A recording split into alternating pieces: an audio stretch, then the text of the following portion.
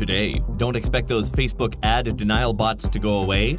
You're not going to believe Pepsi's next-level ad personalization.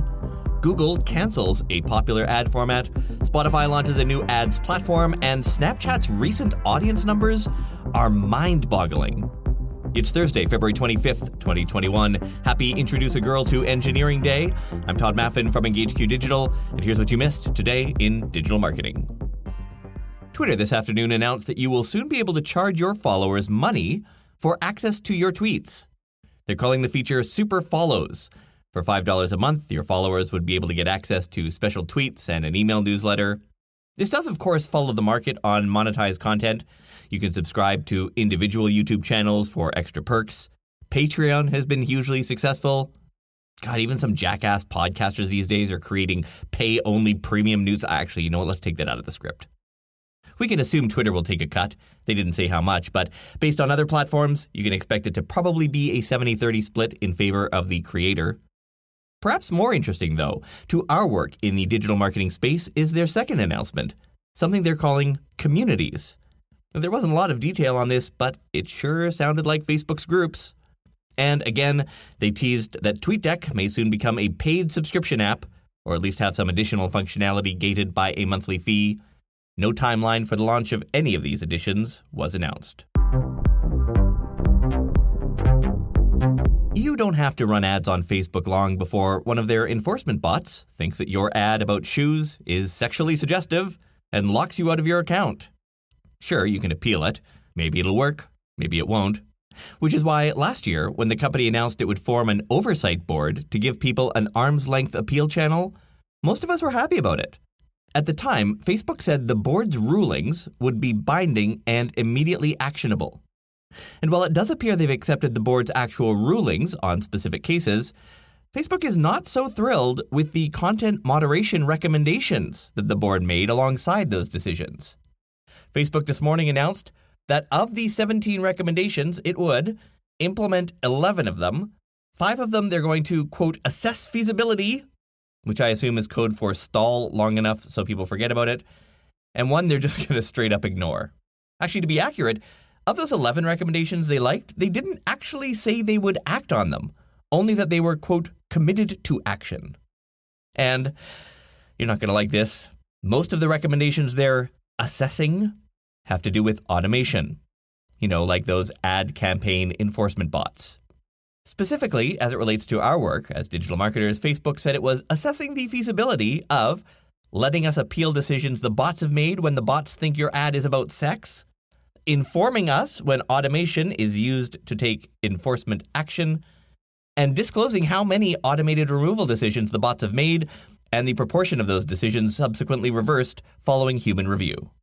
So, in summary, the bots are here to stay.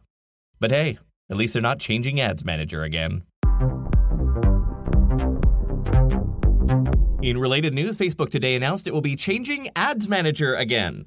Quoting the company, "We're simplifying Ads Manager to make it easier for small and medium-sized businesses to get started and use personalized marketing plans to increase the value of their advertising investment," unquote. It wasn't clear exactly what they meant by simplifying, other than to talk about a new scaled-down dashboard that will help advertisers make optimizations quicker.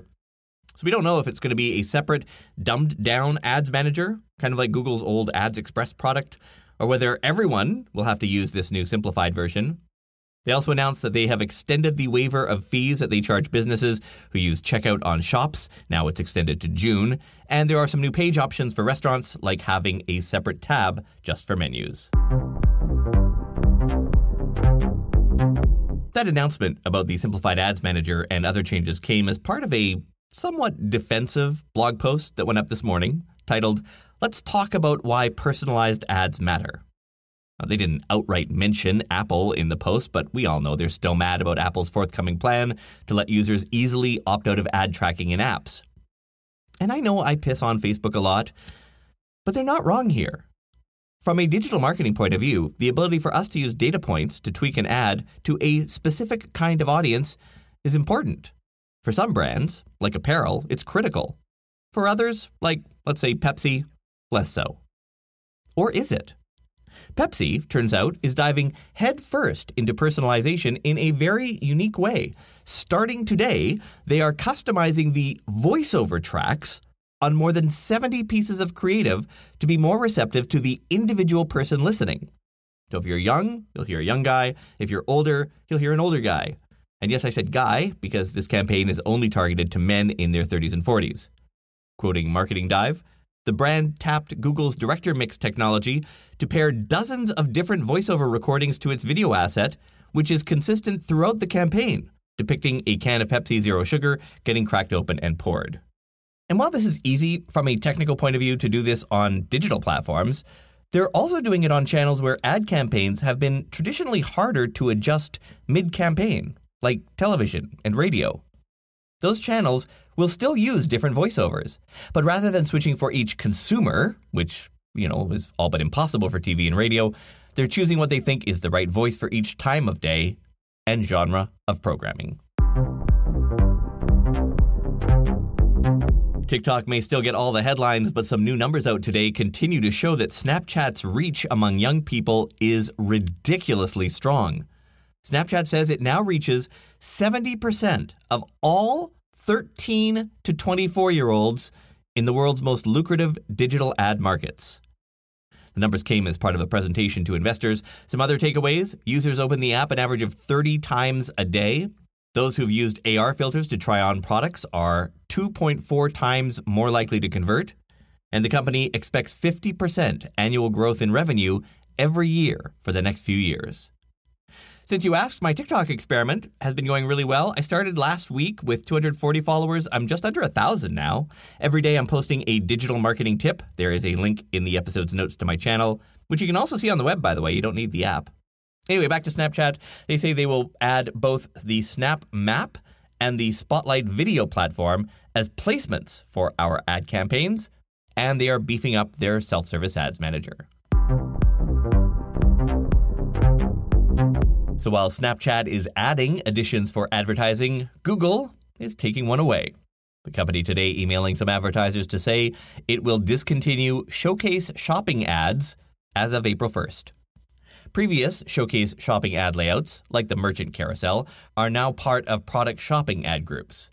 These ad groups can now dynamically feature your products in these new layouts, so essentially their work on dynamic integration made this standalone product obsolete. Showcase shopping ads were launched only 2 years ago.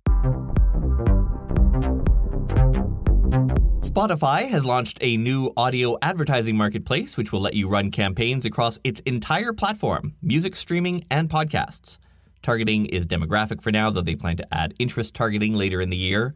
And good news for all of us, they say they'll be adding a self-serve option for podcast advertising to its existing ad studio. Marketing Dive reports, quote, Spotify has placed a heavy bet on podcasts in recent years, spending millions to acquire high-profile shows, publishers, and production studios in the burgeoning audio space. With the launch of the Spotify Audience Network, the company is hoping to better translate podcasts' popularity into a revenue-generating machine as the format goes through some of the growing pains other digital channels have experienced, unquote. Their ad insertion tech is now available on almost all exclusive and original Spotify podcasts in the US right now, with other countries coming online over the next year. That said, not all analysts are convinced. One reported that it, quote, did not show any material benefit from recent podcast investments. If we were to see a material positive inflection in app downloads or premium subs, we would alter our view. But our fear is that if podcasting doesn't provide a way for Spotify to shift away from music label dependence, Wall Street may reassess the underlying value of the business. All right, in the premium newsletter today, our coverage of a detailed study comparing CPM, click-through, and CPC rates between Facebook, Google, and Microsoft. You can read this right now by becoming a premium newsletter member. Tap the link in this episode's notes or go to todayindigital.com/newsletter. You'll get an issue every day and get access to deep discounts on digital marketing tools in our new Premium Perks program. That's it for today. Talk to you tomorrow. How we doing? Hey, hey, tweet, tweet, tweet, what, wow. How we doing? Hey, hey, oh, gee, oh, baby, oh, show. How we doing? doing? Hey, hey, tweet, tweet, tweet, what, wow. For the ones who work hard to ensure their crew can always go the extra mile, and the ones who get in early so everyone can go home on time, there's Grainger, offering professional-grade supplies backed by product experts so you can quickly and easily find what you need. Plus, you can count on access to a committed team ready to go the extra mile for you. Call, click Grainger.com, or just stop by. Grainger, for the ones who get it done.